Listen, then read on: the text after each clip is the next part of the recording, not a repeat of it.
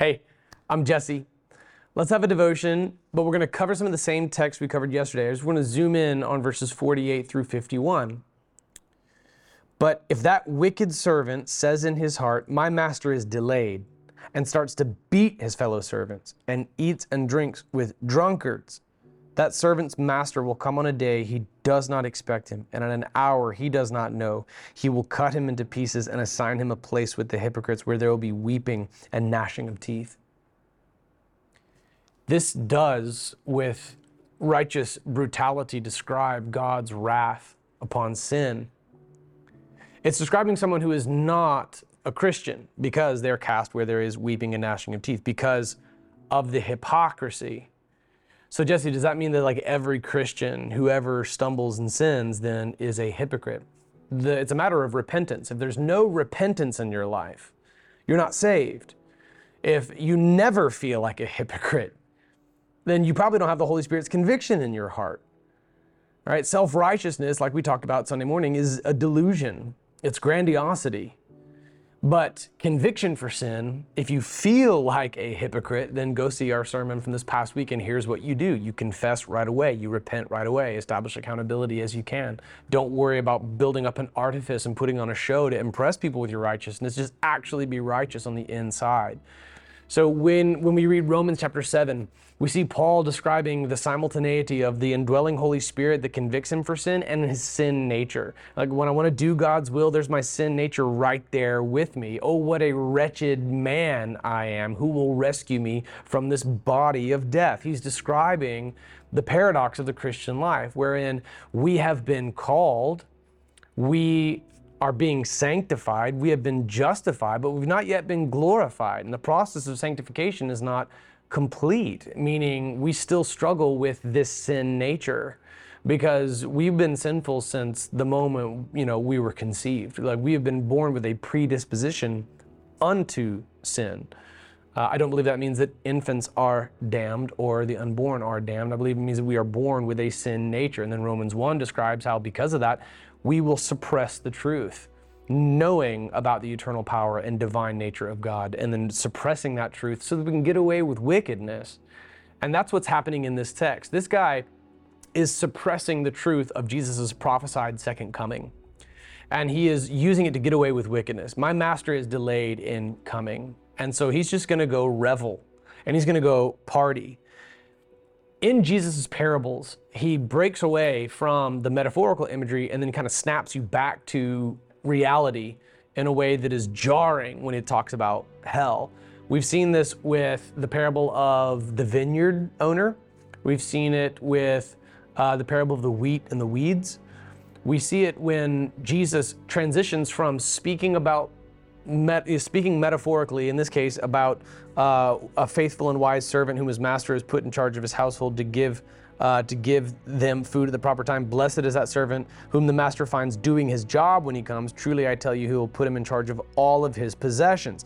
That's a beautiful promise about the Lord using those who are obedient. If you've shown yourself trustworthy with a few things, you'll be entrusted with many things. That's awesome. But if that wicked servant says in his heart, my master is delayed, starts beating his fellow servants, you can see how this kind of evokes some of the same things that he's rebuked the Pharisees for, how for generations they have slaughtered the prophets and now they're killing him.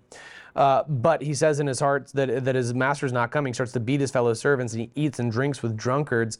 That servant's master will come on a day when he does not know. He's describing someone who is unrepentant, who just basically disavows belief in the second coming of Christ. The Princess Bride. You've got like the grandfather figure and the little kid from the Wonder Years, and the grandfather's reading him a story. And then when he's reading the story, you go on, you see the action depicted through the actors, and we enter this fantastic story world. But then we kind of snap back and you can see the grandfather's reading to the grandson. That transition back is pretty jarring here. It's nothing like The Princess Bride. For one thing, because The Princess Bride is a funny movie and it's fiction. It's literally fantasy. This is actually quite real, and that's all the more terrifying because it describes the brutality of hell. He will cut him into pieces and assign him a place with the hypocrites. Wow, this is the work of God, my friend. This is God's work. This is the master who returns and sees the hypocrisy of his servant. Isn't that chilling? Isn't that convicting? Man, it makes me terrified for sin in my life. Makes me want to repent right now, right? All the time. All the time. I don't want to be counted among the hypocrites. God, forgive me where I fail. Repent right away. Get up, get back up and do the will of God. Wow. You can't skip this and claim to know Jesus. When I was a youth pastor, I had a young girl whose mom wanted her daughter taken out of our youth ministry because the text that we taught alluded to hell. I think it may have even been this passage. And that was just scary for her. So she wanted to put her daughter in a youth ministry that didn't teach the Bible. And we sat down with this mom and she said, look, I just don't like people talking about hell. And so I shared the passage with her and asked, what should I do, really? Like, would you rather me just pretend like this isn't here? And it became a really constructive conversation. She reconciled with her daughter's group leader and was more willing to sit down and hear from the Word of God. She, the mom, really was the one who was willing to hear from the Word of God. I know this is not popular. I know this is not something that's going to get a lot of shares on social media per se, but it is important. It's important. As we've said over and over again at the Redemption Church, we know that when you omit the grace from the gospel, you're giving an incomplete gospel presentation, but when you omit the wrath, you're also giving an incomplete gospel presentation. It is equal parts grace upon sinners and wrath for sin. Yes, it's brutal. Jesus said this. He describes God as the one who cuts the hypocrite who has been killing and beating his fellow servants into pieces and assigns him a place with the hypocrites. Because he's among the hypocrites, it means that he claimed Christ, but he didn't know him. He didn't believe in his second coming. So that's hypocrisy. He will assign him a place with the hypocrites where there'll be weeping and gnashing of teeth. Right? We have snapped way out of the imagery of the servants, one faithful, one unfaithful. And now it's very clear. We're talking about hell here. Tomorrow's or in our next passage, we're going to go into a parable of a series of parables, really, for the parable of the 10 virgins, parable of the talents, the parable of the sheep and the goats, and that is our Sunday morning sermon. Would you come to church, and would you come in person?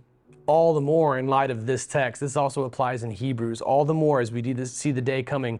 Don't forsake the fellowship of the believers, the gathering of the saints. We've got a lot of work to do. We've got a lot of people to reach. Let's be found by Jesus to be about his business. Let us be like the first servant described in verses 45 through 47, all right, wherein he blesses us. He finds us doing his work, and we're put in charge, all right? We're put in charge of more ministry. I'll see you at church tomorrow in light of this text with a beautiful sense of urgency, my friend.